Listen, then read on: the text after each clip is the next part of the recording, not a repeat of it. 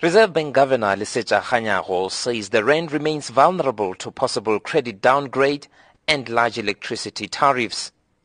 He has emphasized that the bank remains vigilant and will not hesitate to reverse this decision should inflation outlook and risk deteriorate. As we have emphasized on numerous occasions, the MPC does not view monetary policy as the solution to the structural growth constraints in the economy, nor does it believe that a reduction in interest rates will provide a significant stimulus to growth in the current environment of low confidence and political uncertainty. It will, however, provide some relief at the margin. The Reserve Bank painted a bleak picture on the current economic environment. It has reduced its growth forecast lower from the previous projections. The forecast for 2017 has been adjusted down from 1% to 0.5%. The outlook for consumption expenditure is expected to remain weak amid employment uncertainty and higher tax burdens.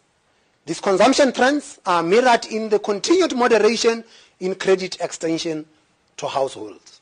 The bank expects consumer inflation to improve. The SAfm's inflation forecast has been revised down to 5.3% this year.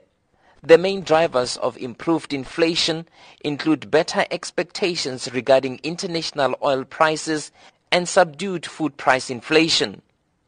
It also expects core inflation, which excludes the volatile food and petrol prices, to improve from 5% to 4.8% this year. However, Reserve Bank Governor Lesetja Kganyogo has warned that risks still remain. The rand remains vulnerable to increased global risk aversion, domestic political shocks, and the possibility of further ratings downgrades. Kganyago has warned that the current multi-year wage agreements due for renewal this year could pose a threat to inflation.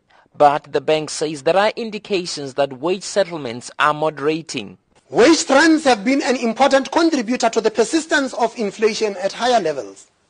There are, however, indications of some moderation in average salaries and related unit labor costs, which are expected to remain below the 6% level over the forecast period.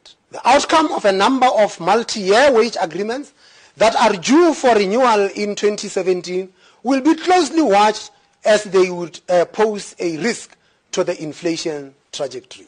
I am Tshepo Mongoai in Pretoria.